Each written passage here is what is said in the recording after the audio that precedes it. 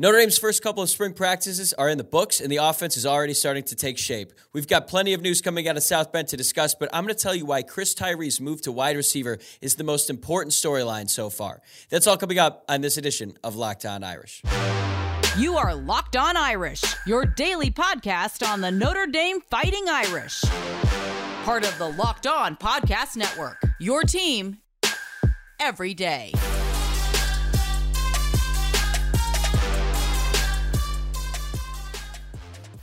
Hello and welcome to Locked On Irish. It is Monday, March 27th, and thank you for getting your week started here and making this your first listen of the day. As always, this show is available on YouTube and wherever you get your podcasts. If you're watching the show on YouTube, please throw the video a thumbs up and subscribe to the channel. And if you're listening to the podcast, please rate the show 5 stars, leave a review, and subscribe to the channel. I know it seems minor, but you'd be surprised by how much that helps in the growth of the show, and I really appreciate it. My name is Tyler Wojcik, and I'm the host. I've been a huge Notre Dame fan for my entire life.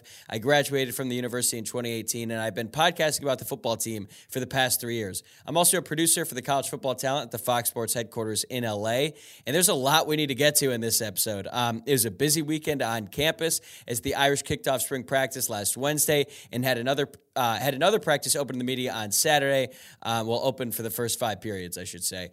So I'm going to share some of my takeaways from the early portion of the spring session. There are also a lot of top recruits visiting over the weekend, including 5-star defensive tackle Justin Scott, which we'll talk about more later in the week. Micah Shrewsbury, the new men's basketball coach, was also in attendance for the practice. And if you haven't heard my interview with Mark Titus from Barstool Sports about the hire that we did last week, you should definitely go check that out now. Mark was great and had a ton of really positive things to say about Shrewsbury, and it made me really excited about the future of the program, and I think you'll feel the same way.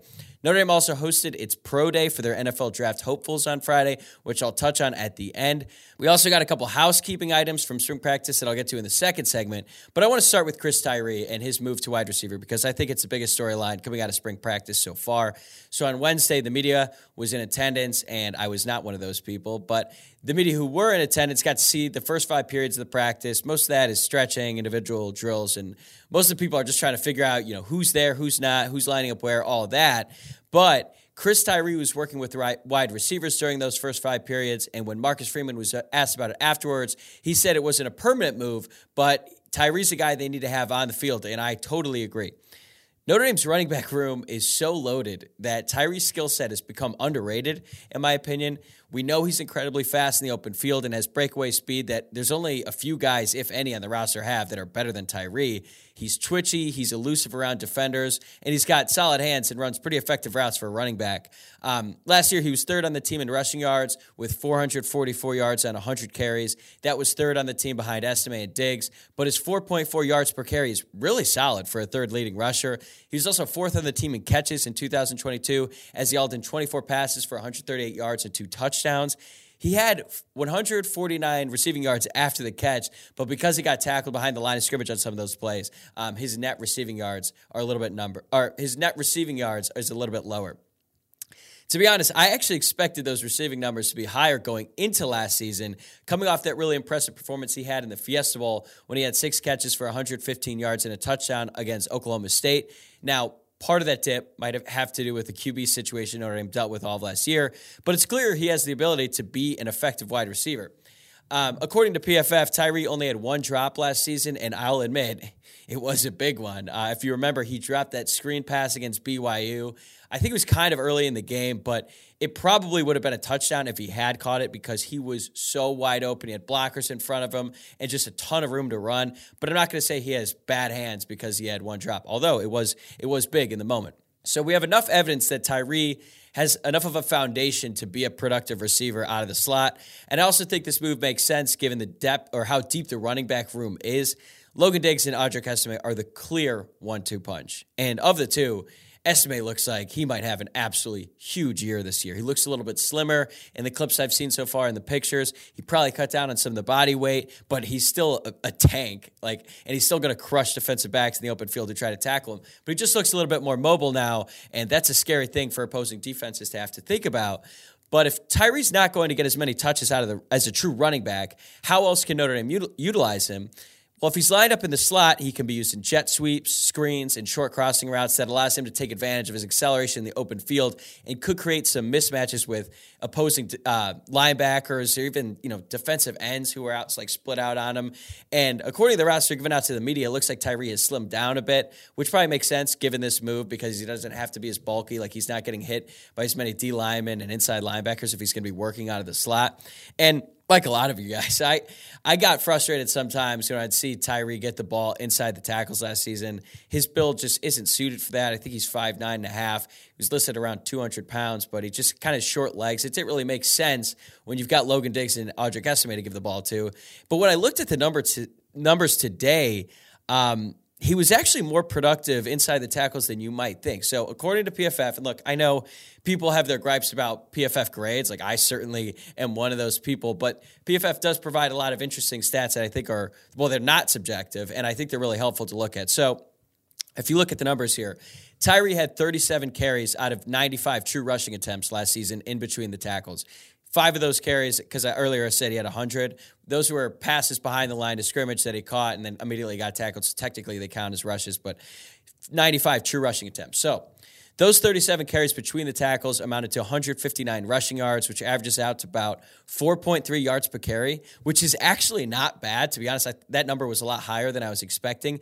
But when you compare that to Logan Diggs, who carried the ball between the tackles 67 times for 353 yards, which is 5.3 yards per carry, and Audric Estime, who had 78 rushes for 463 yards between the tackles, which is 5.9 yards per carry, it just becomes a no-brainer. So if you're looking at the three of them, when they get the ball inside the tackles, Estime averages 5.9 yards per carry, Diggs averages 5.3, and Tyree is a full yard short of that number at 4.3. So look, when you look at that, it's clear Chris Tyree should never run inside, and that's not even considering what Jadarian Price could provide this season for the running backs. Price obviously missed all of last season with the torn Achilles, and he's still not full go in spring ball. But the hope is that he will be by fall camp. And that's another guy who's probably more suited to carrying the ball inside than Chris Tyree. So if it's clear that Chris shouldn't run inside, that doesn't mean there isn't a spot for him on the offense. Because if you look at the last 3 seasons, Tyree has 8 rushing touchdowns, 4 receiving, and the famous kickoff return for a touchdown against Wisconsin back in 2021,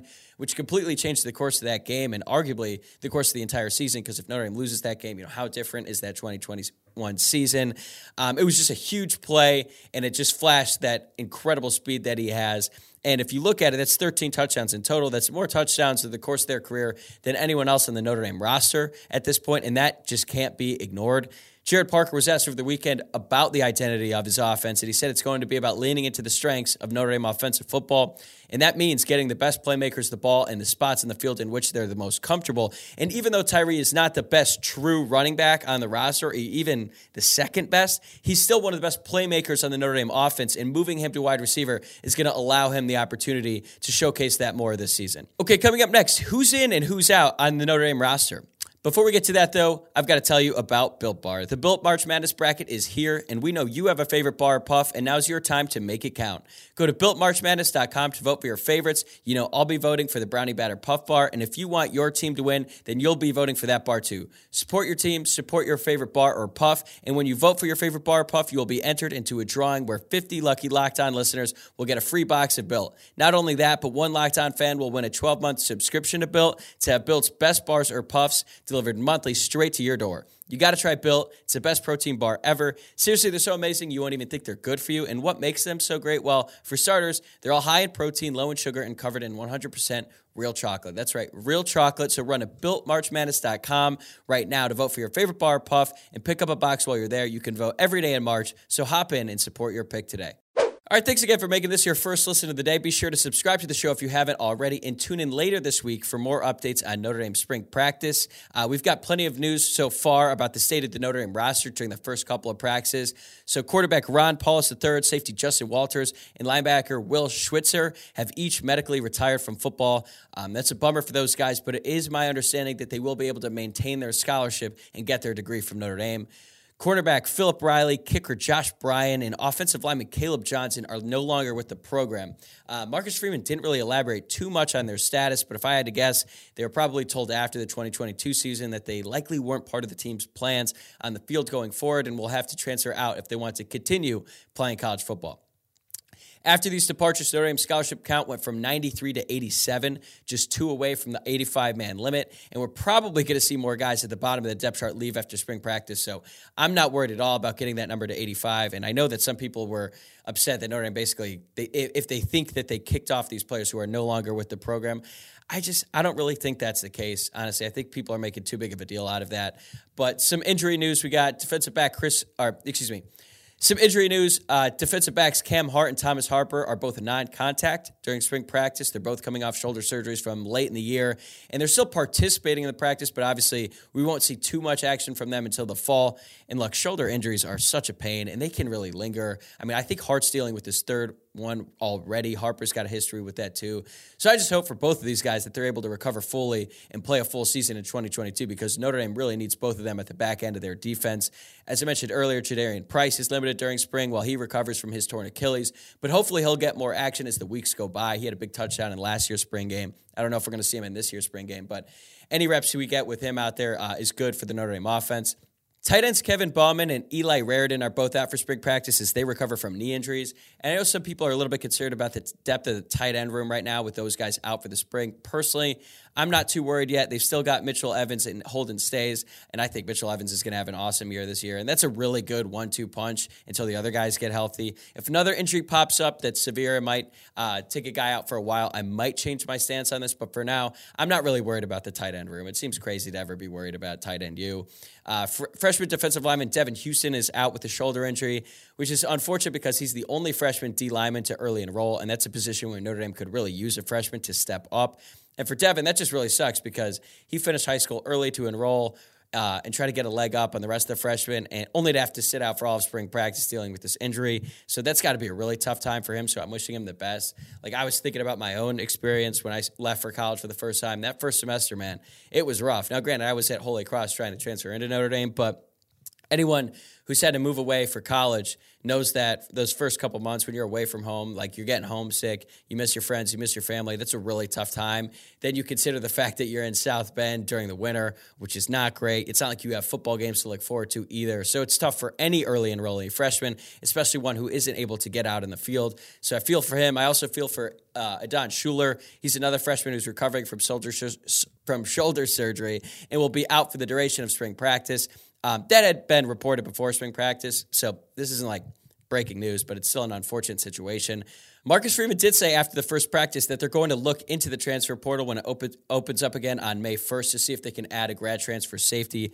I think this makes a ton of sense given the lack of depth in that room right now and also that lack of a bona fide stud. It would have been really nice to have Peyton Bowen in there, but that's not how it worked out.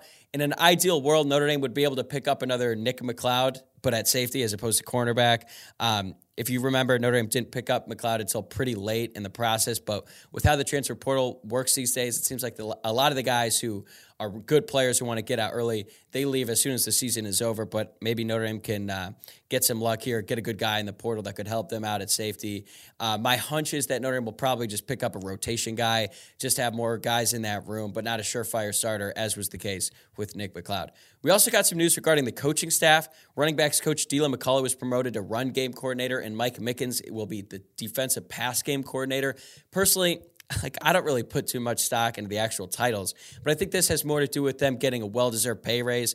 Marcus Freeman even said that all 10 of his assistant coaches from last year's staff were approached by other college and NFL teams over the offseason. That's not really a surprise based on a lot of what we've heard so far. But, it's a great way to keep a coach around. You just pay him more, and these titles probably allow for that to happen. One final housekeeping note here. We got some more clarity on the Brandon Hillman situation. Obviously, Hillman was granted his release from his national letter of intent about a month ago, and then he committed to Michigan not long after. Austin Meek from The Athletic did a really good story on Hillman's decision, and credit to Brandon Hillman. He just came out and said, hey, Notre Dame admissions had standards, and I didn't meet it. That was that. And I know that some people have speculated that it has to do with Notre Dame's foreign language requirement for people coming out of high school going into the university. I don't know if that's true or not. I don't want to speculate really, but even if you don't agree with that requirement, I get it. Trust me, I did not want to take a foreign language in high school, but I did to try to get into Notre Dame. If Notre Dame had told Hillman he's got to take one and he chose not to, then he just wasn't that committed to Notre Dame, clearly, and it's unfortunate. But if he's not willing to do what's asked of him and what was necessary to get in, and that isn't even that big of an ask from Notre Dame, then he probably wouldn't last that long at the school because he just clearly wasn't bought all the way in. So it's unfortunate, but at least now we have a little bit more clarity on what exactly went down there. Okay, coming up next, we'll wrap up today's show with some shout-outs and closeouts from the weekend, including a huge couple of wins for the Fighting Irish men's baseball team over one of the best teams in the entire country. But before we get to that, I want to tell you about FanDuel. The tournament is heating up, and now is the perfect time to download FanDuel, America's #1 sportsbook, because new customers get a no-sweat first bet up to $1,000. That's up to $1,000 back in bonus bets if your first bet doesn't win. Just download the FanDuel Sportsbook app. It's safe, secure, and super easy to use. Then you can bet on everything from the money line to points scored and threes made. Huge game in the NBA tonight as the 76ers head to Denver to take on the Nuggets. This game will have huge implications in the MVP race, and I believe Joel Embiid is going to come out and try and dominate from the start. He almost always does when he's going up against Jokic, and I'm going to do a same-game parlay all in Embiid and the Sixers, so give me the 76ers to cover +5, and I'll take the over on Embiid's points and rebounds going up against Nikola Jokic, and I really like Nikola Jokic, by the way. I just think Embiid is very determined to win this MVP, and he's going to try to win it tonight. FanDuel even lets you combine your bets for a chance at a bigger payout with the same game parlay, like the one I just mentioned. So don't miss a chance to get your no-sweat first bet up to $1,000 in bonus bets when you go to FanDuel.com/lockedon. That's FanDuel.com/lockedon to learn more. Make every moment more with FanDuel, an official sports betting partner of the NBA. All right, let's wrap up the show with some shout-outs and closeouts from the weekend. Shout-out to the Notre Dame fencing team, who completed a national title three-peat over the weekend. It's the 13th title overall and their 5th of the last 7 seasons. Many people are wondering if the Notre Dame fencing is the greatest dynasty in sports right now, and I would have to say yes. We're fencing school, man. It's awesome.